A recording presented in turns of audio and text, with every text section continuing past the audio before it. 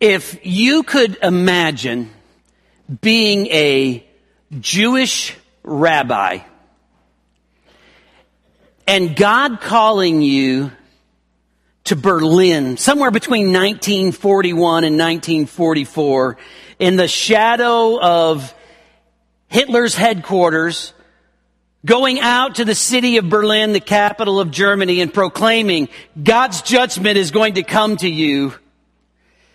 If that might bring a sense of fear or uncertainty, then you probably have some idea of how Jonah felt when God spoke to him about going to Nineveh. The Assyrian Empire was cruel and violent. It was an enemy of Israel.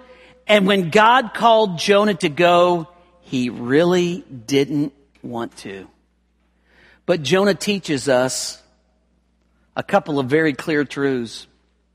He reminds us that the most dangerous place in the world is outside of God's will, not in God's will.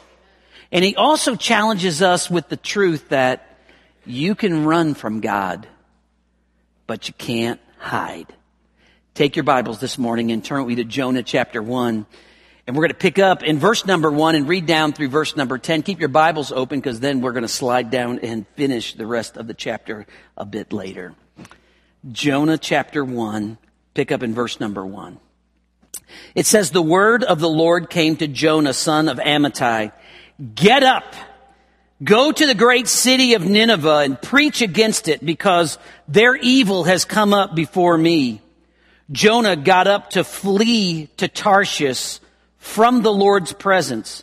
He went down to Joppa and found a ship going to Tarshish. He paid the fare and went down into it to go with them to Tarshish from the Lord's presence. But the Lord threw a great wind onto the sea, and such a great storm arose on the sea that the ship threatened to break apart. The sailors were afraid, and each cried out to his own God. They threw the ship's cargo into the sea to lighten the load. Meanwhile, Jonah had gone down to the lowest part of the vessel and had stretched out and fallen into a deep sleep. The captain approached him and said, "What are you doing sound asleep? Get up, call to your God. Maybe this God will consider us and we won't perish." "Come on," the sailors said to each other, "let's cast lots. Then we'll know who is to blame for this trouble we're in." So they cast lots, and the lots singled out Jonah. Then they said to him, "Tell us who is to blame for this trouble we're in. What is your business and where are you from? What is your country and what people are you from?" He answered them, "I'm a Hebrew. I worship the Lord, the God of the heavens, who made the seas and the dry land." Then the men were seized by a great fear and said to him, "What is this you've done?" The men knew he was fleeing from the Lord's presence because he had told them. And with that, let's pray together. God, thank you for your word and thank you for the truth in it. And Lord, speak to us today in your powerful name. And Lord, I pray that you would hit us right where we are today. Lord, you know where our heart is. Lord, there may be some in here that are running from you. Lord, draw them back. Lord, there may be some that are running to you. And Lord, encourage them on their way. There may be some today on ministry and running with you. And Lord, may they be filled with your strength as they seek to minister in your name. Thank you, Jesus, for our time. Amen. Jonah preached about 750 years before Jesus came. He is a prophet from the northern tribes of Israel. Remember in 931 BC, the tribes split, the two southern tribes of Judah and Benjamin, and then the 10 northern tribes, and Jonah was a preacher. He was a contemporary of Hosea and Amos in his day, but God threw Jonah a curveball when God called to him and said, "Guess what, Jonah? I want you to go to Nineveh. I want you to go to the capital of the Assyrian Empire, and I want you to preach against it. Get up and go to Nineveh. Their wickedness has come before me. And Jonah decided at that moment, no, I would rather not. And so instead of taking off 550 miles to the northeast to go to the Assyrian capital, Jonah went south to Joppa, and he caught a ship going about 2,500 miles to the west, to the farthest place and the most remote place that would have been known about at that time, the city of Tarshish. And so as Jonah has this plan to go to the city of Tarshish, his goal is not just to get away from God's call to Nineveh. Notice as we look at these opening verses, verse 2 in particular and 3, where Jonah is fleeing from the Lord's presence. He is running from God. Jonah's problem is not Nineveh primarily. Jonah's problem is God. Jonah's problem is the Lord's calling in his life. And so Jonah decides he's going to run from God. And when we run from God, we recognize the danger that puts us in. And we also recognize we can run, but we can't hide. So this morning, I want us to think about running from God. And there are 3 truths that I want us to gain from this morning as we think about running from God. First off, as we think about running from God reveals your heart. Running from God reveals your heart. Jonah, when he received the call to go to Nineveh, it's interesting. The call was, Jonah, get up and go. And he got up and he went the other direction. He got up all right, but he went the other way. And what we find is that Jonah had a problem in his heart. He really came to this point of recognizing, hey, what's going on here? And I've got some challenges with this. And as Jonah looks and decides he's going to go the other direction, he gets up and he goes, and he not only goes, but he goes from the Lord's presence. I think there are 4 challenges of our heart that we can see. First off, there's the arrogance of our heart that comes to this question, is God's will really best? I mean, the arrogance of our heart is that, does God really know what's best in this situation in my life? I mean, I see God's plan over here, and I know His call is undeniable. I know His call is very clear. But then here's my plan over here, and I kind of like my plan a little bit more. I love what Isaiah 45:9 says. Woe to the one who argues with his maker. Woe to the one who argues with the one who made you and created you. But Jonah is at this point of saying, look, what about my heart?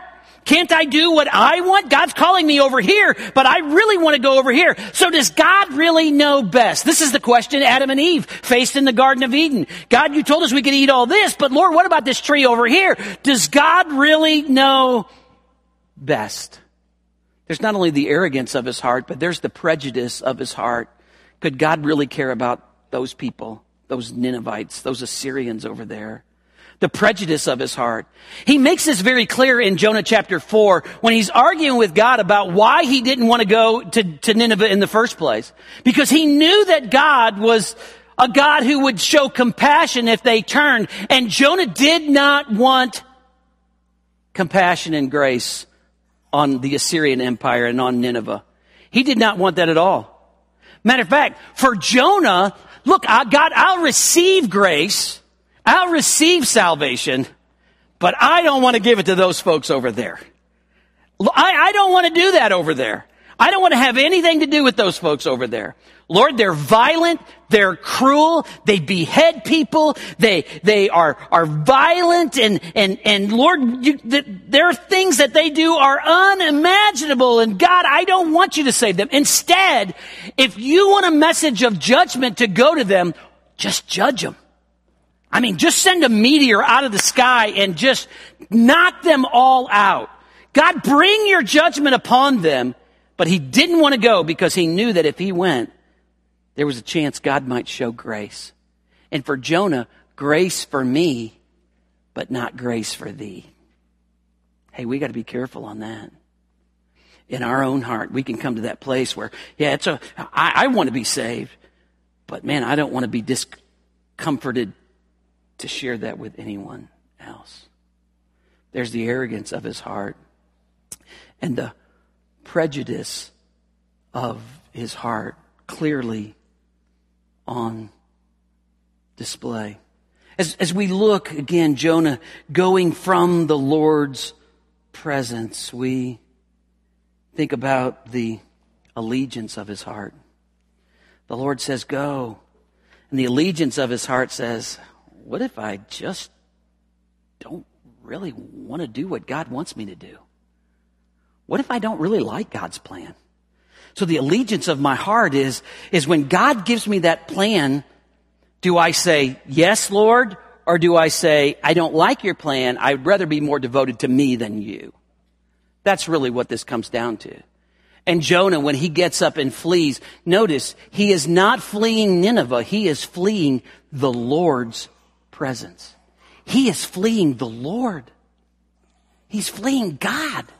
And I find this quite breathtaking that Jonah the prophet, who would know and understand that God is the God who made the heavens and the land and the sky, would then get on a boat and think, I'm going to get away from God. I'm going to do my own thing. I'm moving away. Psalm 139, David, in speaking, says in Psalm 139, verse number 7, where can I go to escape your spirit? And where can I flee from your presence? If I go to heaven, you're there. If I make my bed in Sheol, you are there. His heart says, Lord, I don't like your plan. I don't want to do God's plan. I'm just going to go off and do my own thing. And then ultimately we see the resistance of his heart says, can I get away from God? Can I get away from God? Now there's a TV show that I kind of like watching, police shows and Dateline and some of those kinds of things. But there's a show that I've watched, more of a kind of a documentary show, but quite interesting. It's called I Almost Got Away with It. It's about guys that were arrested. They were criminals. They were arrested, and either they ran out of the courthouse or they escaped from prison. But the key word in that is almost. Because these guys are now giving a documentary while they're in their prison clothes of how they almost got away with it and what they did and how they avoided the police for this period of time and what they did over here and how this worked out over here. But the picture is always almost. They never fully got away with it because they're now incarcerated telling their story. You know, the truth of the matter is this really wouldn't be a great TV show with God. It would be, I didn't for 1 millisecond even have any chance of getting away with it. God sees it all. God knows it all. And it's interesting again that he would know about the omnipresence of God because he would surely know Psalm 139. He is a preacher of God's word, and he would know he couldn't flee from God's spirit. He would know that there was no place that they could go. He would know and understand that the Lord is the Lord who made the heavens, and he's the one who made the seas. And what does he do? He takes off running and he gets on the sea. Did you know if he was just going to go straight up to Assyria, to Nineveh, there would have been no sea? It's just a walk. All you need is feet. But Jonah decides, hey, I'm not only going to do that, I'm hitching a boat. And let me just share one other thing as we think about the boat. When you think about it, he gets down to Joppa and he finds a boat going to Tarshish. I will just tell you, whenever you're running from God, the devil will provide you a boat. And you can always come to this place in your mind where you can rationalize this. Oh, there just happened to be a boat down there and it happened to be going this way. And so I just happened to take it. The picture is running from God reveals our heart. Is our heart arrogant? Is our heart prejudiced? Is our heart more dedicated to self? Is our heart resistant to the things of God? Running from God reveals our heart. But second thing truth that we find in this passage is that running from God invites God's discipline. Running from God invites God's discipline. Now, what we find is that Jonah is going to run and Jonah is going to try to hide, but you can't hide from God. So that God is going to be the one who clearly churns up this storm. And God is the one who's going to begin to move in Jonah's life to draw him back. God's at work here. You know, as we think about storms in life, all of us face them. All of us are going to face storms in life. And there are two types of storms that we can find. There are storms of discipleship where God puts us into situations and circumstances that help us to see His strength and show His Son. In Mark chapter 4, Jesus tells the disciples to get into a boat. They get into the boat. Jesus goes to sleep in the boat. And there's a storm and everyone is terrified. And they wake Jesus up in their faithlessness. And as they wake Jesus up, Jesus rebukes them for their faithfulness and then proclaims calmness over the wind and the waves. And they marvel at Him. That's a storm of discipleship. They were doing exactly what God wanted them to do. They were following what Jesus told them to do. They were in the boat with Jesus. There's no better place to be. You're in the boat with Jesus. That's a storm of discipleship. And Jesus showed them He has power over nature. But there's not only storms of discipleship that come into our life, but there are storms of discipline that come into our life. And storms of discipline come into our life as God seeks to move and get our attention. God moves when we get out of bounds. God begins to work in ways through His Spirit and through His power and through His might and even through circumstances to bring us to a place where He brings conviction on our heart. That's the challenge. This is a storm of discipline that Jonah is facing. And all of us, when we get out of God's will face storms of discipline. Matter of fact, in the New Testament, it tells us in Hebrews chapter 12, it says, "My son, do not take the Lord's discipline lightly or lose heart when you are reproved by Him. For the Lord disciplines those whom He loves." The Lord disciplines us because He loves us, and He punishes every son He receives. Endure suffering as discipline. God is dealing with you as sons. For what son is there that a father does not discipline? But if you are without discipline, which all receive, then you are illegitimate and not sons. You know what the Lord says? To us as believers, when we get off course and out of His will, if there is not a sense of conviction of the Spirit and a sense of discipline from the Lord, then we better question, do I really know Him or not? Because here it tells us that the Lord does not discipline the devil's kids. He says, if you don't experience discipline, then you're illegitimate. Now, there is a truth in which God will bring discipline out of His love for us as believers, but God will bring His wrath upon the world, or sometimes just allow folks to sow their own seeds and do their own thing and just let them go. Not for us. Not for His children. He even gives the picture. Parents. Fathers. Do you not discipline your kids because you love them? Well, God loves you more than your parents. God loves those children, my children, more than I can love my children. And the picture is there are storms of discipline that come. Some of you today may be running from God, and you may be facing a storm of discipline. Some of you may be right in God's will, and you're going through a storm of discipleship where the Lord is showing Himself strong, and He wants to exalt the Savior in your life. We all face storms. If you're in a storm of discipline today, then today is the day you need to repent and turn. But ultimately, what we find in storms of discipline is that God uses storms of discipline as storms of mercy. Why does God discipline us? because he loves us and he is merciful to us. Why do you discipline your children when they're trying to run out into the street? Because you want to show mercy and discipline upon them so that they don't get killed. Storms of mercy. Timothy Keller tells a story.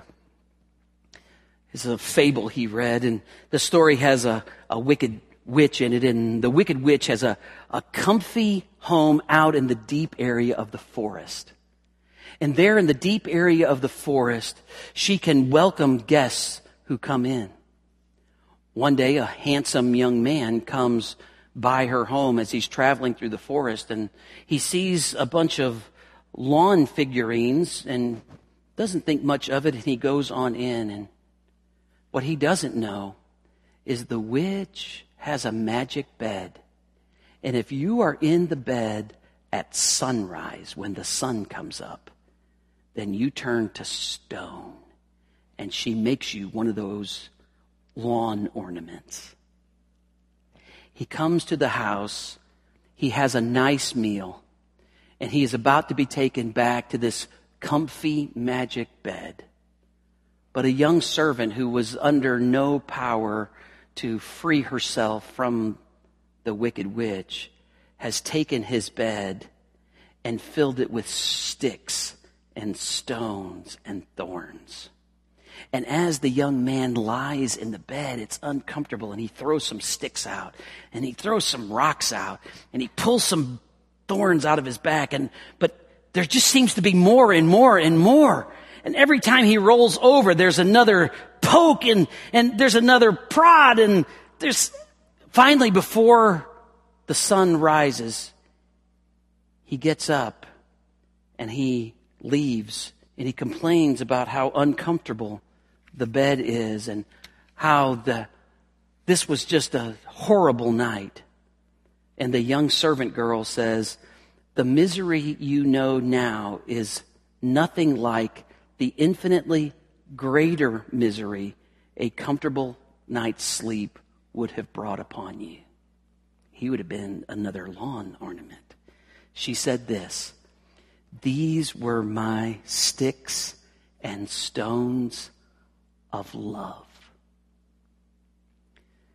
In Ezekiel chapter 36, God takes our heart, which was of stone, and under the new covenant, under the work of Jesus, gives us a heart that is made of flesh, so that we can feel and we can know when God begins to put the squeeze on us, when God begins to poke us through the working of His Spirit, when God begins to prod us just a little bit to say, "Hey, you're off course here." And because we have that heart of flesh, we can stay sensitive to Him, knowing that He disciplines us because He ultimately loves us. Running from God reveals our heart. Running from God invites God's discipline. But the third thing that we find is running from God impacts lives. Running from God impacts lives.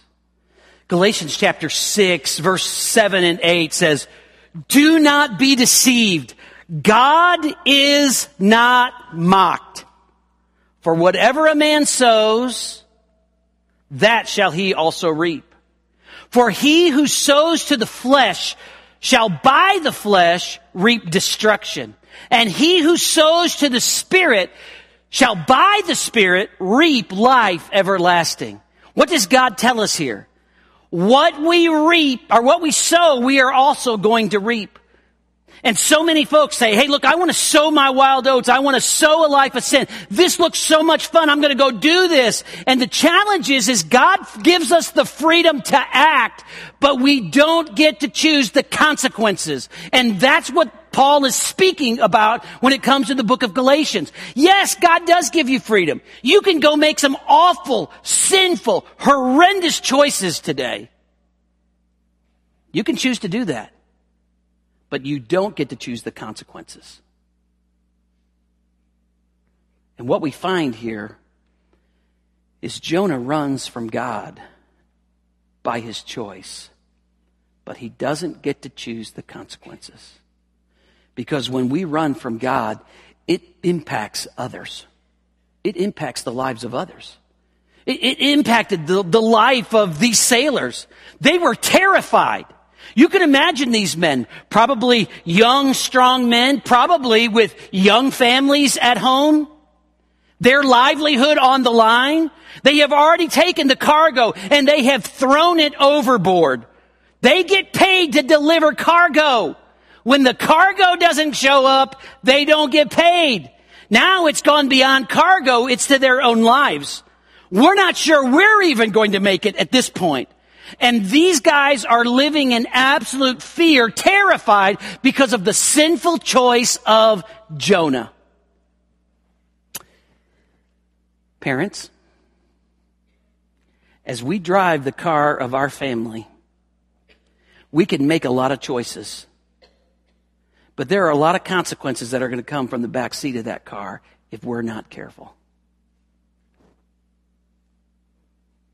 Husband, you might be able to sneak around and do this or that, but anytime this relationship is not right, then that marriage relationship is not going to be right. Anytime this relationship is not right, our family relationship is not going to be right. Anytime this relationship is not right, then my church relationships are not going to be right. Now you can fool some people. I mean, Jonah got on board and probably fooled everybody. Man, I'm headed to Tarshish. I'm going to look for a remote place just to get away, to clear my head, to do what I want to do. And little did he know, he was leading that whole ship into a terrifying moment of tragedy, disaster, and with an inch of death. These guys are crying out to their gods. And then they wake Jonah up and say, dude, what are you doing? Where are you from? What's your business? They cast the lots. They fall on Jonah. Again, the lots are in obedience to God. Jonah is in disobedience to God. And he tells them, hey, he's fleeing from the presence of the Lord who made the heavens and the seas. Don't underestimate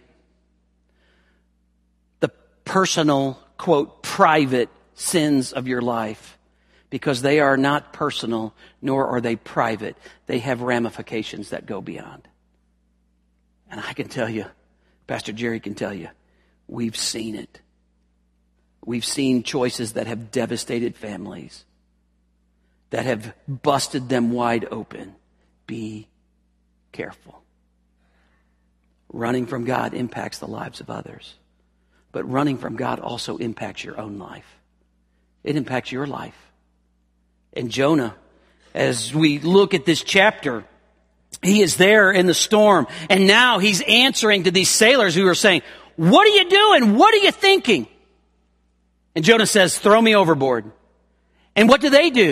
They care more about Jonah than Jonah cares about them. Jonah's the man of God here, and they care so much. They said, man, we're just going to keep rowing. We're going to keep fighting this storm. We're going to keep pressing on. Man, we're going to try to save you, bud. I mean, we're going to try to hold on, and they just can't. And then Jonah, in his absolute uncaring attitude toward those sailors, then says, throw me overboard. It's almost like at this point, he says, I don't want to take personal responsibility and jump overboard. Why didn't he just jump? I want you to throw me overboard. And these guys are saying, God, now he's laid this guilt on us. Now this Jonah monkey's on my back. Are we going to be at fault here? God, don't hold his blood on our account. They make a sacrifice. And they throw Jonah in. And when Jonah hits the water, the Lord has appointed a great fish. Storms of discipline and storms of mercy. This is a picture and a portrayal that even sight and sound could not handle in Branson.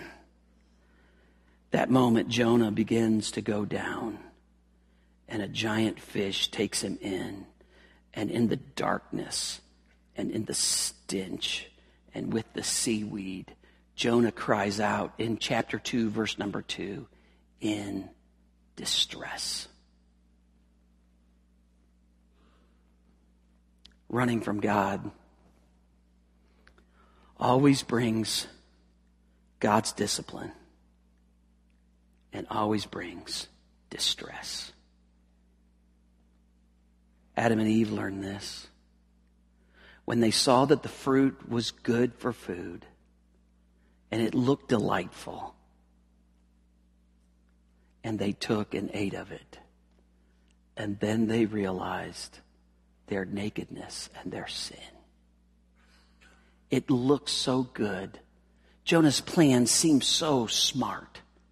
God told him to go 550 miles one way. He went 2,500 the other. But God was there. And you can run, but you can't hide. And the most dangerous place in the world is outside of God's will.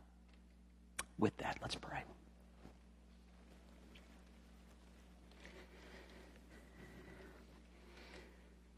I don't know where you are today, but I want to tell you, the most dangerous place in the world is outside of God's will. And God's speaking to some of you today, and He's saying, come home. My discipline may get more severe as you resist more and more. Come home. Lord, I pray that you take these next moments. Lord, that you would move. Lord, if there's anyone who doesn't know Jesus, or today who may be running from Jesus, may be running from your call. Lord, we know it's your kindness that leads to repentance, so I pray for your kindness, but I pray for a sure hand of your conviction. In your name, amen. But have you look this way just for a moment before we sing. Some of you may be running today. You're running from the person of Jesus and the free gift of salvation. You know you got sin in your life. You know that your good's not going to outweigh your bad. You're not certain if you would go to heaven and you die. And some of you are on the run from Jesus today. And Jesus is saying, you're not going to make it that way. I am the way, the truth, and the life. No one comes to the Father but by me. It's not about your religious denomination and not about the religious experiences that you've had, whether you've been baptized or had communion or you went to classes or you've got perfect attendance at church or you've been a really nice guy or you've been a really caring woman. The point is all of us are disqualified from heaven, and some of you may be on the run from Jesus today. Some of you who know Jesus may be on the run and saying, yeah, I've never gone public with my faith and followed the Lord in believer's baptism. You're on the run today. Some of you are on the run today, and God's saying, look, man, I've gifted you in this way, and I want you to serve. And you're like, I don't know if I want to do that. Some of you are on the run today and say, give. Man, I don't want to give. I don't want to have to give up my money or change my life. Some of you may be on the run today. Some of you, God's laid somebody on your heart, and you're on the run today. I want to tell you, there's only one place that you'll find peace. Peace and safety is found in the will of God, because we know we're in His hand. We're safe not just for life, but for eternity.